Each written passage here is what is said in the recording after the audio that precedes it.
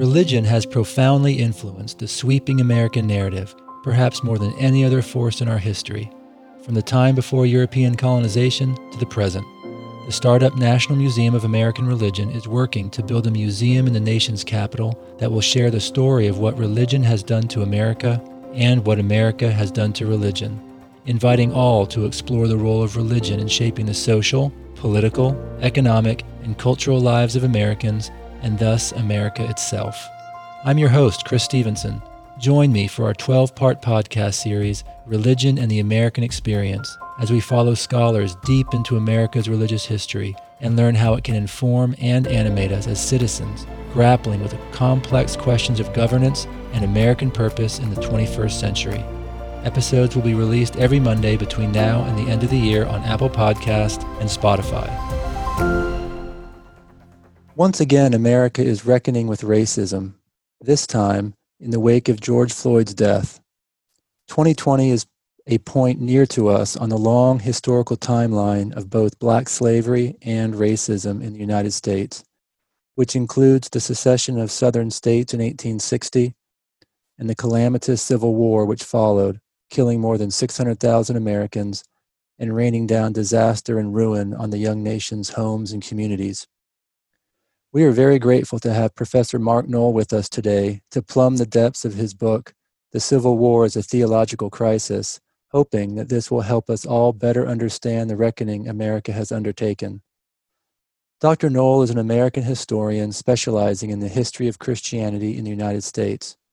He holds the honorary position of Research Professor of History at Regent College, having previously been the Francis A. McEnany Professor of History at the University of Notre Dame. Mr. Noll was awarded the National Humanities Medal in the Oval Office by President George W. Bush in 2006. He is the author of many books, including Protestantism, A Very Short Introduction, God and Race in American Politics, A Short History, and America's God, From Jonathan Edwards to Abraham Lincoln. Mark, thank you very much for being with us. Oh, it's my privilege. Mark, to frame the Civil War as a theological crisis, in the early part of your book, you write of religious habits of mind and the structure of biblical interpretation as very important to bring us to this point. Can you summarize what these are and what they meant to America on the eve of the Civil War? Certainly. The American habits of mind go back into the colonial period when, of course, the American colonies were part of Britain's worldwide empire. In the colonies, public life was infused with the Bible. Public life had many other dimensions, but the scriptures were part of the British self-awareness.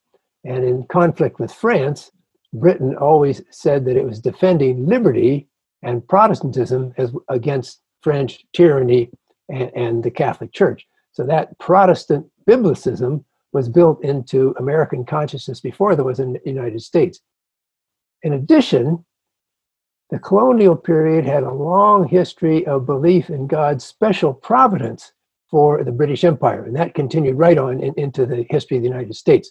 So we have, coming up to the middle years of the 19th century, as the tension grew between North and South, we have both areas of the country believing that they can understand how God determines the events in human history. And as conflict came closer, those white Southerners who felt that it was necessary to break from the United States felt that they were doing God's will in breaking away, just as the children of Israel had done.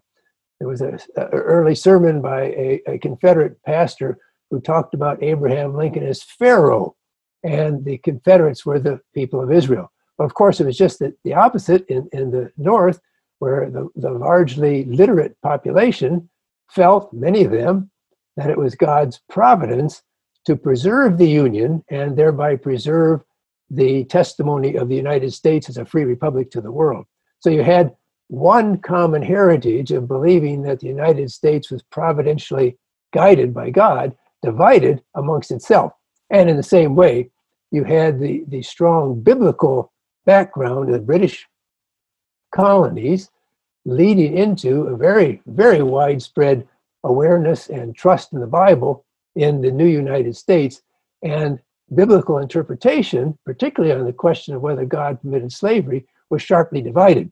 That divide was not strictly North and South, because there were a lot of white Northerners who also believed that the Bible allowed for slavery. But there was a very sharp clash between those who felt that Scripture allowed or even encouraged slavery, and those who felt that the Bible either discouraged or absolutely outlawed slavery. So one common tradition led to a division of mind. Moving into the crisis over the Bible, which you talked about briefly there, could you succinctly explain how the Bible was used to defend slavery on the one hand and abolitionism on the other, and how these arguments were viewed generally by Americans at that time? Yes, it's fairly straightforward to talk about what arguments were used by pro-slavery people when they turned to Scripture and anti-slavery people when they turned to Scripture. The background is the widespread recognition and use of Scripture in the early years of the American Republic. The key factor here is that the United States did away with Christendom. It did away with a national established church. Most of the states did away with the established church quite soon after 1776. Connecticut and Massachusetts took a little longer. There was not going to be any nationwide official support for religion. Well, how would religion flourish? What would there be to support the churches? The answer was extensive use of Scripture to encourage evangelization, and then promotion of Scripture as the means of preserving the virtue without which republics fall.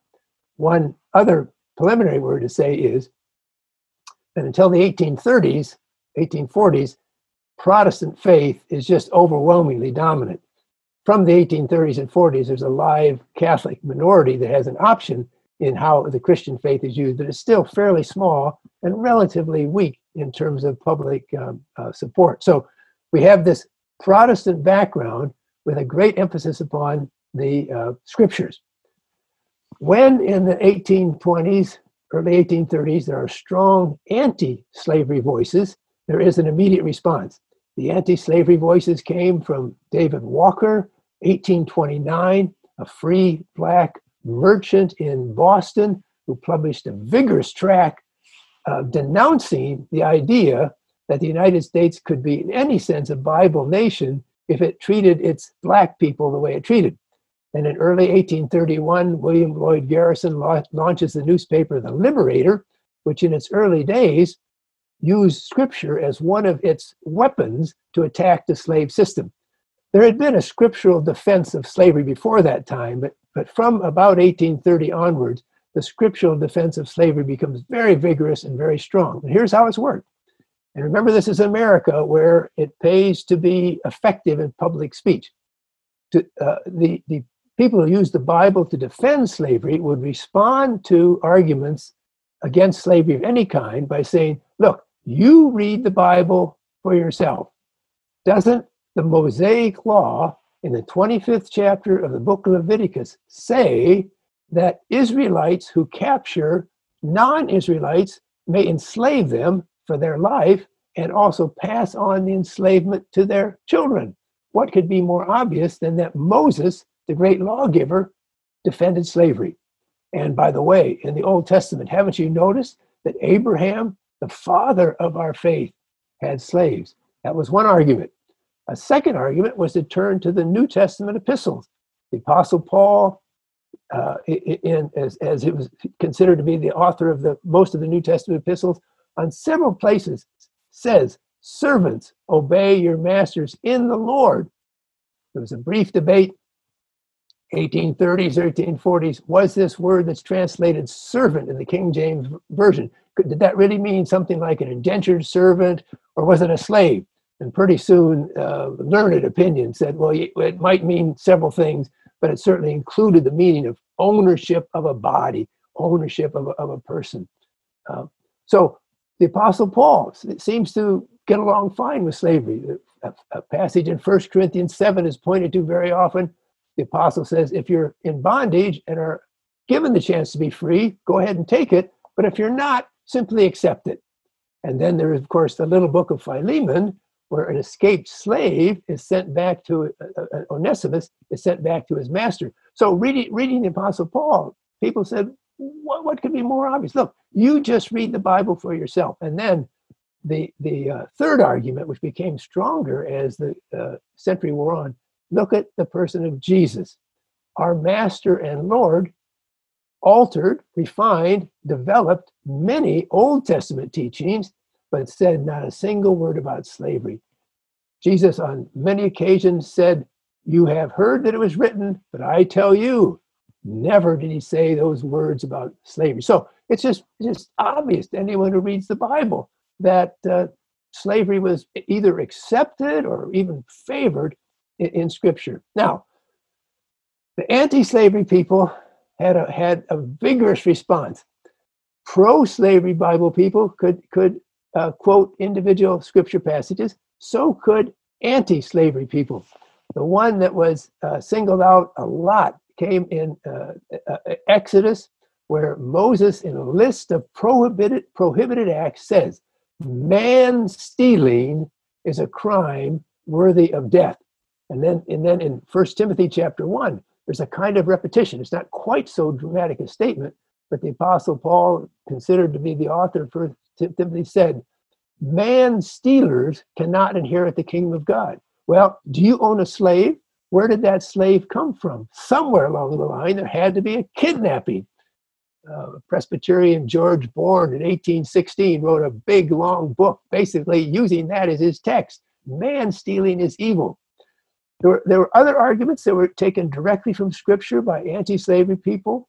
Very often, the golden rule, do to others as you would have them do to you, was used to say, well, would you like to be mistreated like a slave? Would you like to be enslaved? Well, if you wouldn't like to be enslaved, why not recognize that kind of Bible teaching works against slavery as in its entirety? One of the difficulties of the anti-slavery argument was it could get complicated. So there were anti-slavery people who said, well, yes, we have to read the words of the Bible and trust the words of the Bible. We have to see what the broader context of the words mean. And they're beginning right in the early 19th century with a man named Daniel Coker, who was one of the founders of the African Methodist Episcopal Church with William Allen. And then several different times along the way, there was the argument, look, if we want to understand the Mosaic legislation about slavery, we have to understand that the Israelites in their day were set over against the world. But now, when Christianity arrives, when Jesus arrives, he wants to invite in to Israel all people. So the distinction between Israel and others is wiped out, either actually or potentially. And then there were other people who said, well, let's look at other circumstances of slavery as it's found in the Bible. And this would be some African-American writers, not too many, but few, and then one or two white writers. A man named John Fee in Kentucky, the founder of Berea College, made this second argument.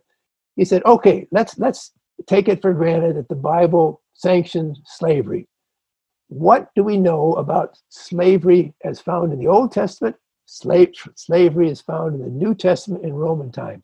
We know one thing: all of the slaves in the Bible are white people.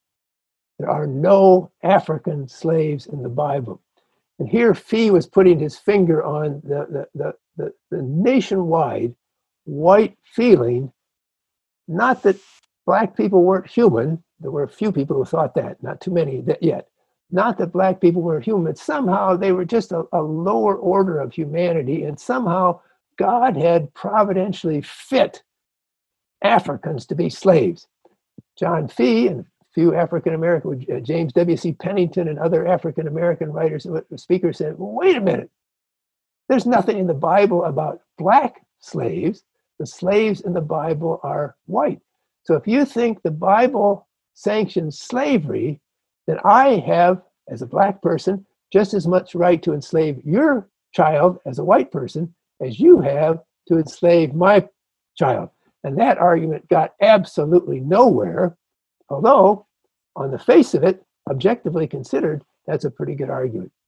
There's a lot more passages that are drawn on. This is a kind of probably too long, but still a simple explanation for what were the go-to passages for those who felt the Bible clearly attacked, those who felt that the Bible clearly defended slavery. Poignantly, you write this towards the end of the chapter of the crisis over the Bible, and I'm quoting here, "The supreme crisis over the Bible was that there existed no apparent biblical resolution to the crisis. It was left to those consummate theologians, the Reverend Dr. Ulysses S. Grant and William Tecumseh Sherman, to decide what in fact the Bible actually meant." Close quote. Would you share with us what went into this summary? Well, the inability of persuasion to bring about a conclusion concerning what the Bible taught meant that there never was a conclusion.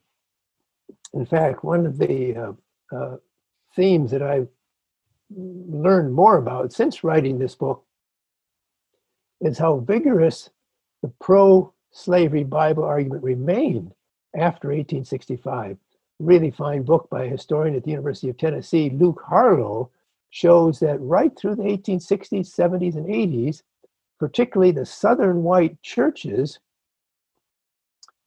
would talk about their reliance upon the Bible, and they would say, it happened many different times, well, slavery is now prohibited as the law of the land, but there really was nothing wrong with our arguments in favor of slavery because they were based so exclusively on the Bible. So the argument among Bible believers, people who shared a common trust in Scripture, people who shared, in many ways, a common approach to how to interpret the Bible, resulted in a standoff.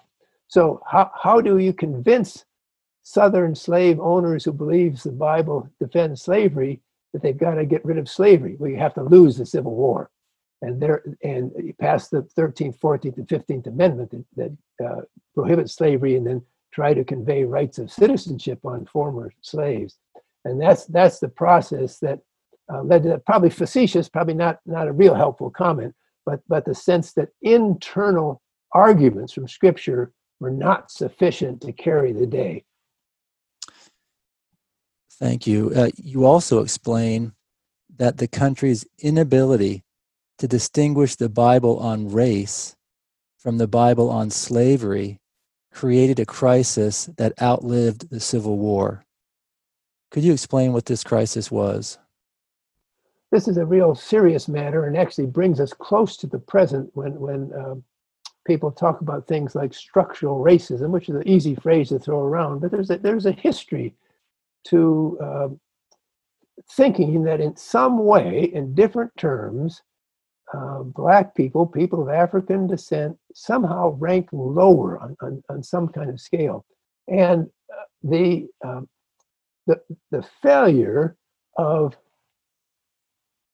basically white dominant study of Scripture become fully to terms with the general discrimination against Black people had an evil legacy.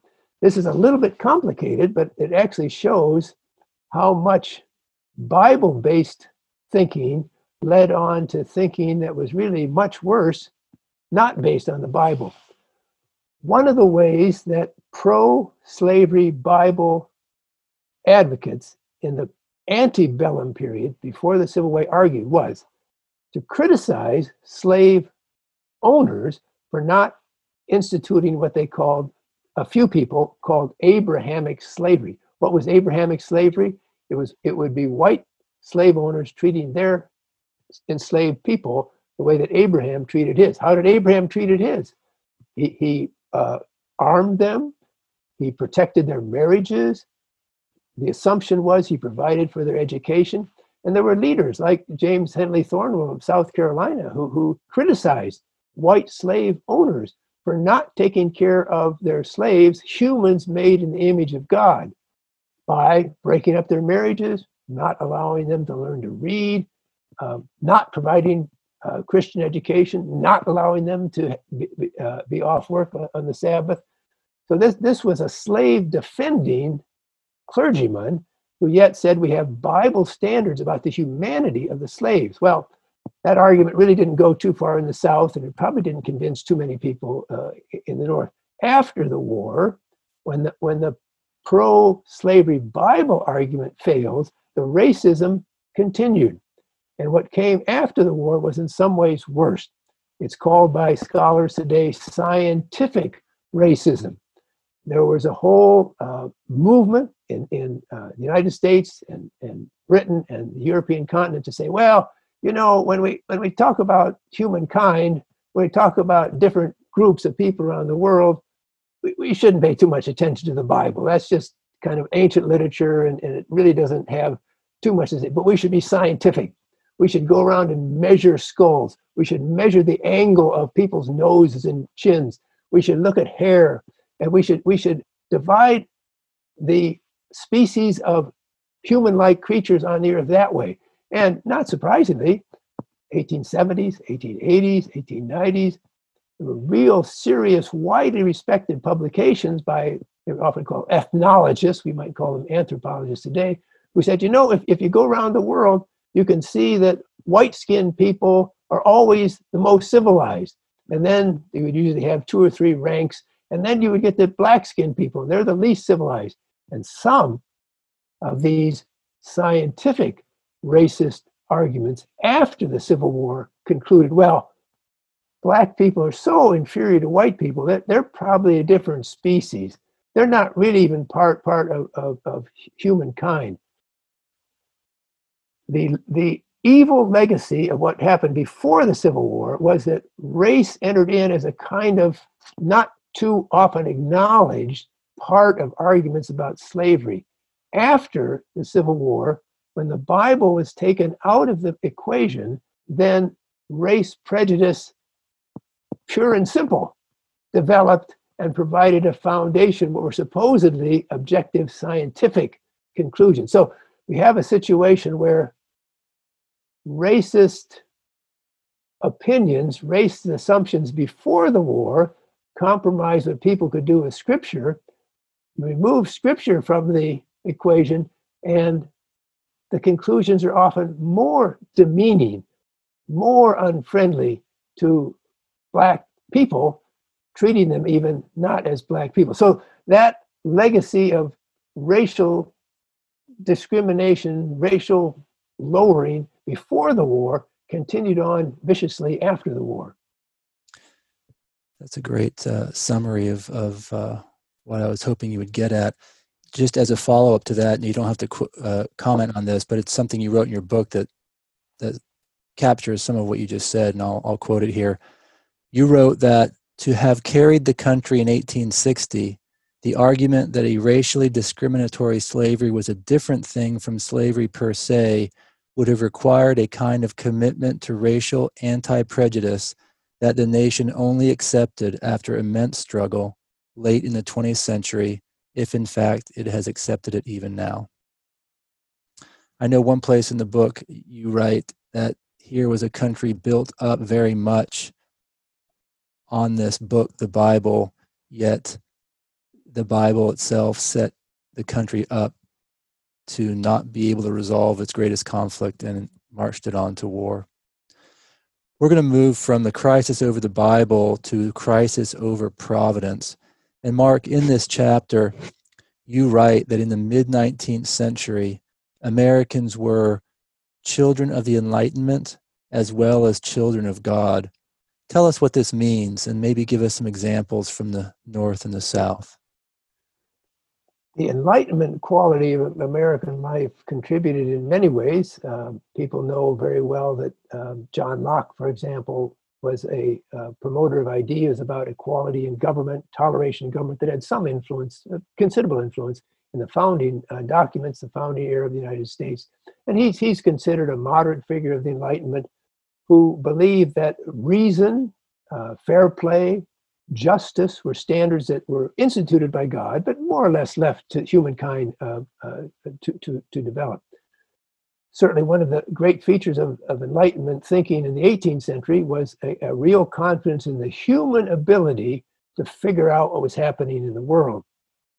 That confidence had a lot to do with the formation of the United States, because it led American patriots to simply have the confidence they knew what Britain was trying to do to them.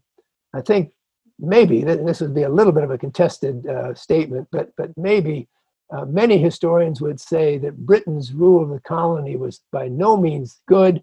It was shoddy, it was heavy-handed, but it was not a general conspiracy against the rights of free colonial Americans. Most of the patriots, however, came to think that every misstep that Britain took was a result of a deeply laid conspiracy where the American patriots could see the origins of the evil, see how the evil was working out, see the effects of the evil. In other words, they had a great self-confidence in understanding how the world was working, a great self-confidence that they could watch the evidence and from the evidence conclude large-scale conclusions about how everything was working. That confidence in reason combined with trust in the Bible is what I was trying to convey in the book.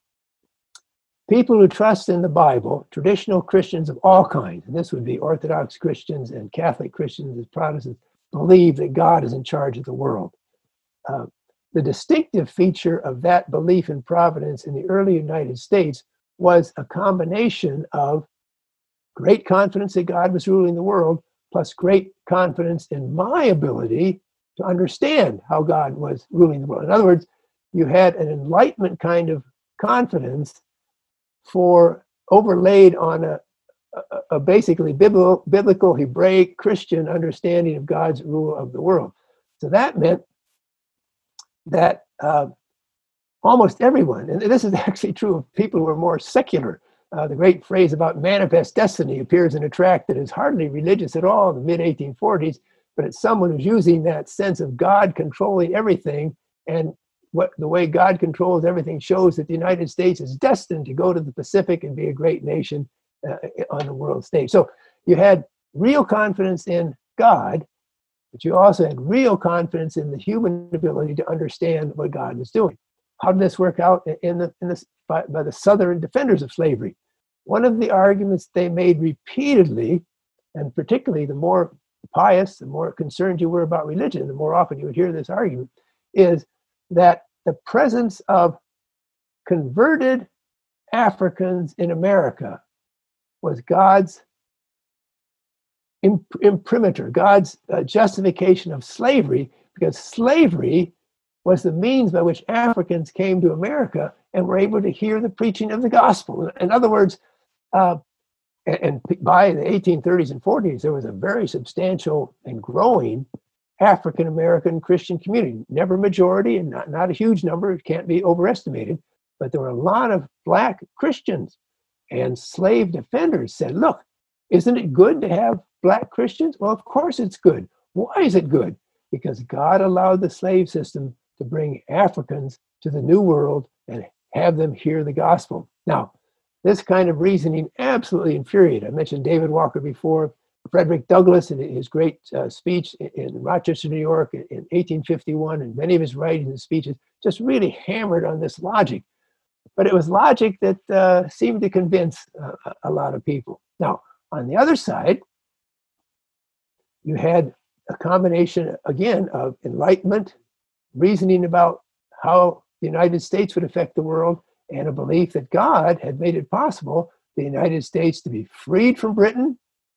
This was certainly a belief by George Washington, expressed many times in the 1780s. Washington was not we would say today in modern terms, an evangelical Christian. He was a God believer. He went to church a lot, didn't stay around for the Eucharist, but it was in church.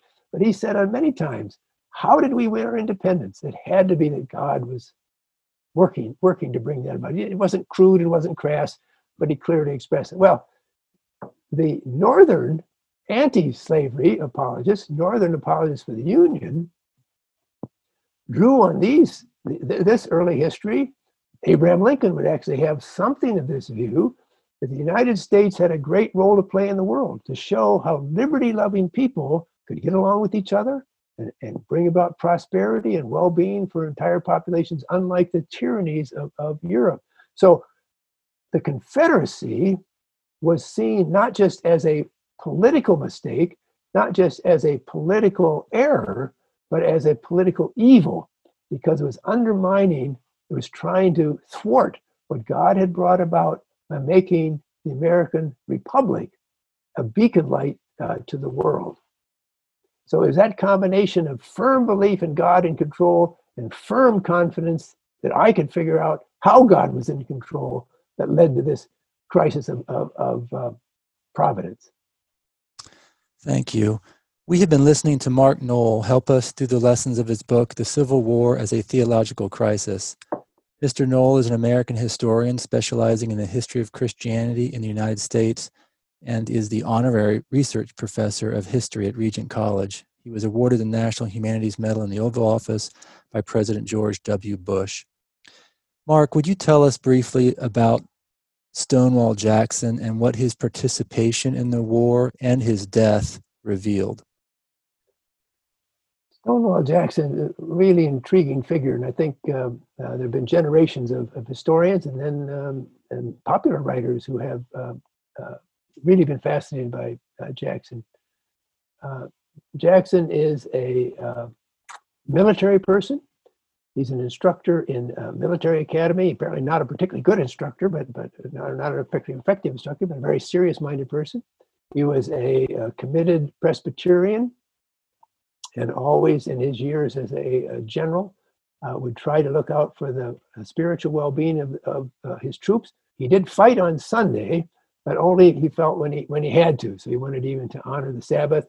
He was all the time encouraging chaplains to preach to the troops, all the time encouraging the troops not to get drunk, not to visit prostitutes, but to act honorably. And so he was a model of a serious Christian called into military service. And then, of course, he was a dramatically effective military leader. So he was the key person at the First Battle of Bull Run to kind of turn the tide against the Union forces.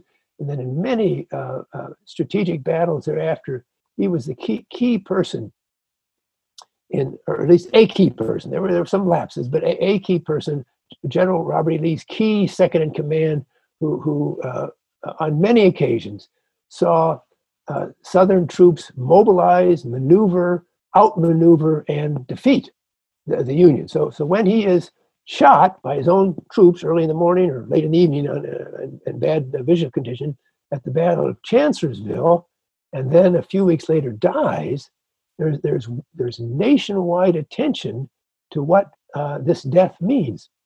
And there have been historians who look carefully at how people responded to the death of Stonewall Jackson. Again, we talked about providence and the sense that people had that they could figure out providence. There were people in the North who said, we regret that this Christian general has been killed, but this means that God is going to give us the victory. There was the opposite view in some parts of the Confederacy to say God is chastising the Confederacy by taking our great leader away. And there was even a strain of providential reasoning in the South that went further. And it went like this. The South knew it had a great general in Stonewall Jackson. And as victory followed victory, there was more and more trust that Jackson would be the person to bring the Confederacy into its independence, to throw off the troops from the North and preserve the Southern way of life. But then Jackson is killed. What's the lesson? The lesson is God was teaching us not to trust in human leaders, but to trust in himself. So there was a number of providential interpretations of this person who was recognized as an honorable Christian, serious Christian, and a serious believer in the will of God. Jackson had many eccentricities. One of them was not to worry too much about leading his troops into battle and staying in danger, because he said, when God determines it's time for me to die, I'll die, and it won't be until then. It's not what humankind can do for me. He was also, though a firm defender of slavery, he treated Africans as children made in the image of God as he understood it, not thinking about the necessity of emancipation, but thinking about relatively kind treatment. So in that perspective, he gained further credit in the South as someone who had this kind of respect for, it was always said, his servants. So a remarkable individual in himself, but even more remarkable as a kind of trigger for these varied providential readings of what happened when he actually was killed. Let's move from Stonewall Jackson and providential understanding to Lincoln, which whom you mentioned earlier. So Lincoln's second inaugural includes this statement: "The Almighty has his own purposes." What is the significance of this statement in the broad understanding of the Civil War as a theological crisis, and specifically with the crisis over providence? He's not typical of any large group in America. Lincoln, as a young man, probably was something of a skeptic. He read works like Tom Paine's Age of Reason. There's a French skeptic, Volney. He was probably a little bit loose in how he talked about the churches as fallible. And he certainly didn't like the fact that on the frontier in Kentucky and Indiana and Illinois, preachers would fight over each other. So he's a little bit of a skeptic. But as he matures in life, he stops saying things that are skeptical. He has decent relations with at least some ministers in Springfield, Illinois. After one of his sons dies, 1850 or so, the minister of the Presbyterian Church is kind to the family, and Mary transfers her membership from the Episcopal Church to the Presbyterian Church, pastored by this James Smith, who had also written a really big, heavy, not very clear, but interesting textbook defending Christian faith. And Lincoln became something of a friend of this Presbyterian pastor and would occasionally attend worship service, but never become a member and never be what we think of today as a committed Christian. He had, though, always from his youth, a strong sense of what some people call fate, or just that humankind was not fully in charge of their own fate. And that sense developed. It became stronger as he came back into politics after the Kansas-Nebraska struggle, the Dred Scott decision, 1857, and as he came to the White House. He's a pretty conventional believer in God taking care of America in his early days. The death of his son in the White House, second son, combined with all the losses on the battlefield, seemed to have made him even more sober and more serious. So what seems to be evolving, and this would be the conclusion, I think, of the people who really studied Lincoln very carefully, what seems to be evolving is a strong theism, a belief in God, and a belief that there's a divine control of the universe, but it's not Christian faith. And he doesn't express the kind of enlightenment confidence in knowing what God is doing. You mentioned the phrase in the second inaugural, which is really striking, that God has his own purposes, when all around him are people who tell him what God's purposes are, as they did with the death of Stonewall Jackson. Earlier, in probably the fall of 1862, after Lincoln had decided that an Emancipation Proclamation freeing the slaves in the Confederate States was necessary, he was waiting for an opportunity to issue the proclamation. He felt there needed to be some kind of victory on the battlefield at a very uncertain time. Probably at that time, he wrote a memo to himself saying that people on all sides think they know what God is doing. I don't know. It may be that God is not on either one of our sides. Later on, his secretaries, Hay and Nicolai, called this the Memorandum on the Divine Will. So it was a kind of thought that was leading him to be humble about understanding what God was doing, but more diligent in doing what he thought what was correct. And that was one of the roots that led then to the fruit of this statement in the second inaugural. Lincoln was willing to think that he needed to do what he thought was best, but he should not presume to say what God was doing in this entire conflict. And then the ending of the second inaugural address is really remarkable too. He talks about charity, about the need to do the right thing for the widows and orphans. And he doesn't say North, but he just means everyone, widows and orphans, North and South. And some people have concluded that Lincoln's ability not to believe he understood providence enabled him to have this sense of charity toward all that he communicated at the end of the second inaugural address. So a very complicated figure, and I think no one should try to say, well, I've got Lincoln figured. I know exactly what he's been claimed by everyone from rank secularists to evangelicals, and even there's some people who claimed he was a Catholic, claimed he was a Mason. The real evidence doesn't allow those kind of hard and fast designations, but the good evidence says probably he became more and more convinced of God's control, but never in explicitly or directly Christian terms. You also relate that the Secretary of the Navy, Gideon Welles, wrote notes from the cabinet meeting after the Union victory at Antietam, which allowed Lincoln to issue the Emancipation Proclamation, and reported Lincoln as saying that God has decided this question in favor of the slaves. Can you tell us a little more about this? On that one instance, we have Lincoln talking about being able to understand what God would have him do. And the fact that it was recorded by these cabinet officers right at that time means that it's credible evidence. Unlike a lot of the good Lincoln and religion stories are published in newspapers in the 1890s or 1910, they sound great, but they're many removes away from what actually happened. So that would be the one exception to Lincoln's unwillingness to try to read the mind of God as a prompt or a motive for his actions. Right. Before we leave this crisis of providence, I wanted to ask one more question. You note that the Civil War, Mark, occurred during a time of transition from old ways of thinking that included strong threads of religion and religious belief to new ways of thinking that depended less on religion and more on secularism, writing that one of the most important reasons for this change, and I'm quoting here from your book, of convictions over time was the hollowness of providential reasoning that was everywhere on display in the war between the states.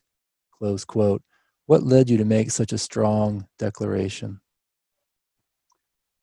There was a phenomenon that several historians have written about, that after the war, there is an increasing number of people, largely now educated, mostly East Coast, but some in urban areas in the Midwest as well, who said, look, we had people of all kinds telling us what God was doing. We had people who were saying, would God give us a quick victory? They reasoned like Lincoln in the second inaugural, saying we expected a quick, easy conflict. We've had terrible bloodshed, terrible carnage. And these thinkers, Oliver Wendell Holmes Jr. would be a prominent one, simply said, well, that kind of trust in God was childlike. That was just kind of superstition. And we need to have science, the law, sound business practices guide us into the future. You can say that the origin of pragmatism as a kind of formal American philosophy begins with something of that rejection of the conventional Christian faith of the era, which was put to use either for the North or for the South, sometimes for the enslaved people moving toward freedom. And there was just a turn away from that kind of more superficial faith. At the same time, in the years immediately after the war, There is more awareness in America of scientific developments in Britain and the continent. Darwin had published his Origin of Species in 1859, but there's not too much attention to it until after the American Civil War.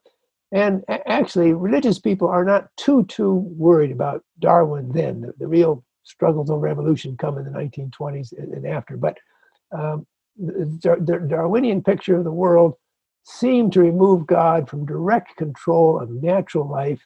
And that gave some people an impetus to say, well, if the older way of thinking about God creating every species and God being in the thunder and the tornadoes and the storms really isn't necessary, then maybe we don't need the old kind of theism, the old kind of Christianity where God is ruling over everything. So the easy believism, the my side right or wrong and God is on my side way of thinking that was so prevalent throughout the United States was the doorway for some people to say, well, we just don't need any of that.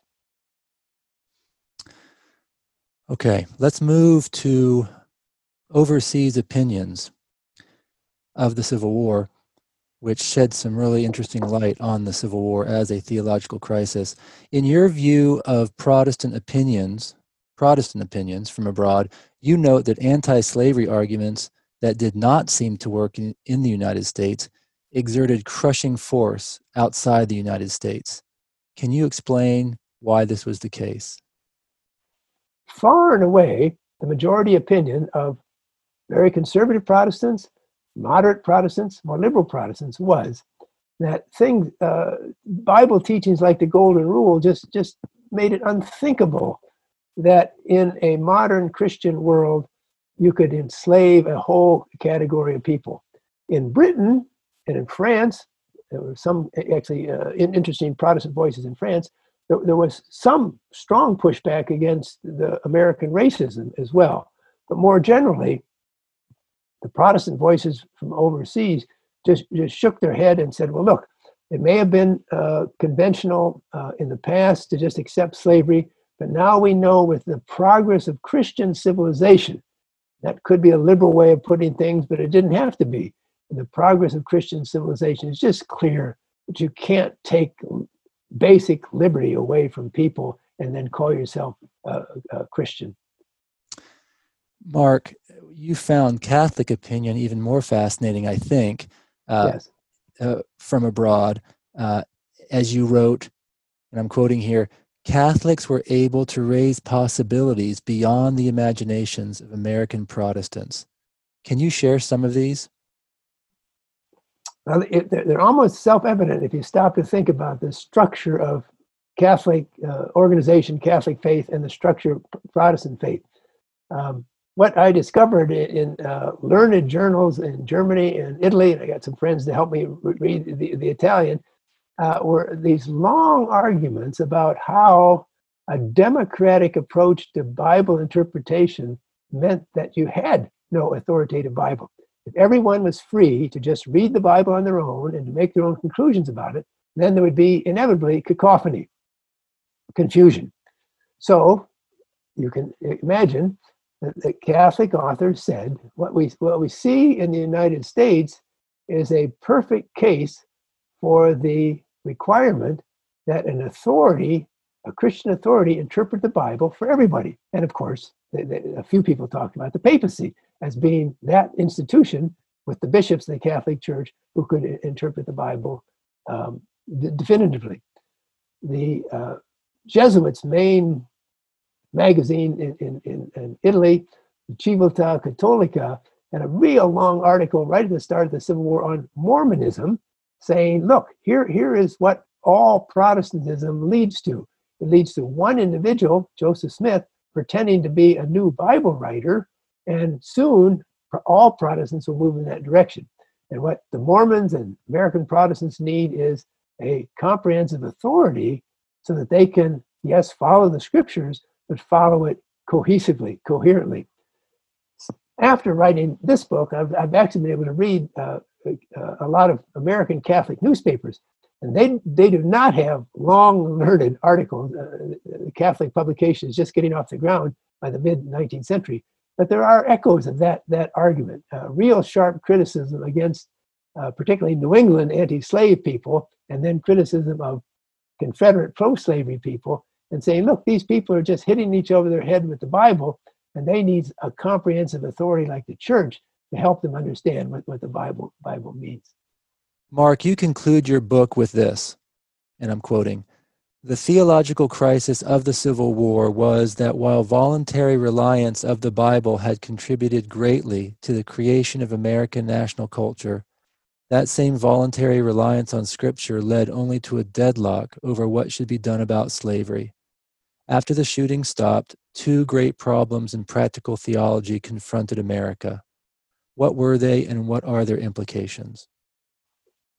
The first and most obvious problem is obviously slavery was gone, but the sense that African people were somehow less something than white people remained, and that's been just a feature of American life to our own day. The second problem had to do, however, with the changes in American life that were beginning before the Civil War, and in some ways accelerated by the Civil War, bringing together masses of people, masses of men, masses of material to make a concentrated effort to get something built and then something done. That's a pattern that was taken into the expansion of American industry in the decades after the Civil War. So we have from the early 1870s, there's a big depression, 1873, so a little bit slow in developing, but very soon, the beginnings of industrial consumer America. Lots more manufacturing, bigger cities, tremendous increase in immigrant labor in the United States, lots of money being made by lots of people at the upper level, lots of degradation, lots of poverty, lots of strain amongst laboring classes at the lower part. So we talked today about income inequality and wealth differentials. It's the post-bellum period. It's the decades after the Civil War that begins that problem. So what do the churches say? And here I think is a real tragedy. The Bible is not a textbook in economics, but it has a lot of principles about how to treat other people with consideration, and treat particularly those who are have less and are less fortunate with due consideration. But by and large, with a few exceptions, people are not bringing the Bible to bear on the problems of industrial America, labor capital strife, urban America, the ghettoization of poverty, in the way that they were bringing the Bible to bear on slavery before the Civil War. Now, why is that? Why this relative silence? Not complete silence, but why this relative silence after the Civil War? My conclusion in the book, and I think it holds up, is that the effort to speak biblically about one set of problems before and during the Civil War that really left the problems up in the air meant a reluctance on many people's part to think that there could be a positive Christian active response to the issues, the moral issues created by rapid industrialization, rapid wealth formation, rapid differential in society. In fact, I wrote down here something you wrote in your book that captures exactly what you said there in a fantastic and profound way. You write, "The Civil War took the steam out of Protestants' moral energy," which I think is what you were just describing. Very, very interesting to think about. We have been listening to Mark Noll, author of The Civil War as a Theological Crisis. The book and your understanding and the lessons in it are both very beneficial to the country at this time. Thank you very much for being with us. Thank you. It's been my privilege. The podcast series, Religion in the American Experience, is a project of the National Museum of American Religion. Episodes are released each Monday starting October 19th, 2020 through the end of the year on Podbean under Story of American Religion, Apple Podcast, and Spotify.